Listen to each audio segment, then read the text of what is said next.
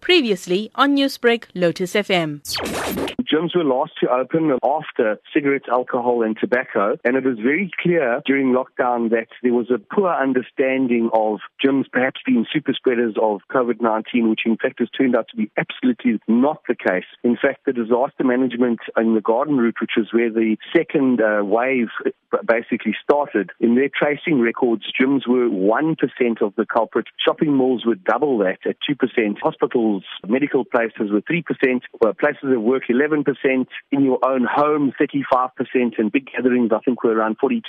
So gyms were right at the bottom of that list. And in addition to that, we obviously help people to build their immunes and keep their immunes healthy, which is pretty much right now the immune is your vaccine. So if you've got a good strong immune, protects you from all kinds of diseases, not just COVID-19. So what we're saying is that we want the government to allow us to run at a higher capacity. Now 75% is basically a split between 50 and 100, which is where we are now. We're not looking to say that you can have full 75% in a venue that's small. We're saying if you've got a big enough venue that can comply with the proper social distancing rules, we should be allowed to regulate ourselves on that. We have shown that we can behave responsibly, and we've shown that we are not spreaders of COVID-19. Now, Grant, take me through the day-to-day process. Are you having to turn people away from gyms because of the capacity that it's standing at right now? Yes, that definitely does happen. Some of the bigger gyms with huge member bases are implementing, obviously, queuing systems. And even the queuing mechanism, I think, is less desirable than actually being in the gym and on a machine that is correctly social distance with the prescribed kind of the distance between each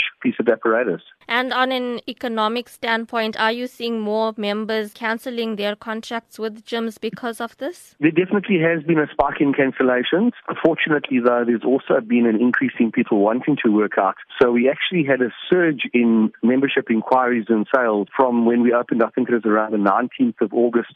Long term, we have great prospects for the gym industry because it is a primary industry as far as we're concerned. But definitely the capacity issue is hurting us. Now talk me through the impacts the lockdown and 50% capacity has had on jobs in the industry. What effects have you been seeing? We ran some surveys while we were still in lockdown, and there was a prediction of, I think at the time was 42 or 43% potential job losses. I don't think it was as high as that because I think we opened up just in time. But I personally know of 10 to 15 gyms that have closed and will never reopen. Newsbreak, Lotus FM, powered by SABC News.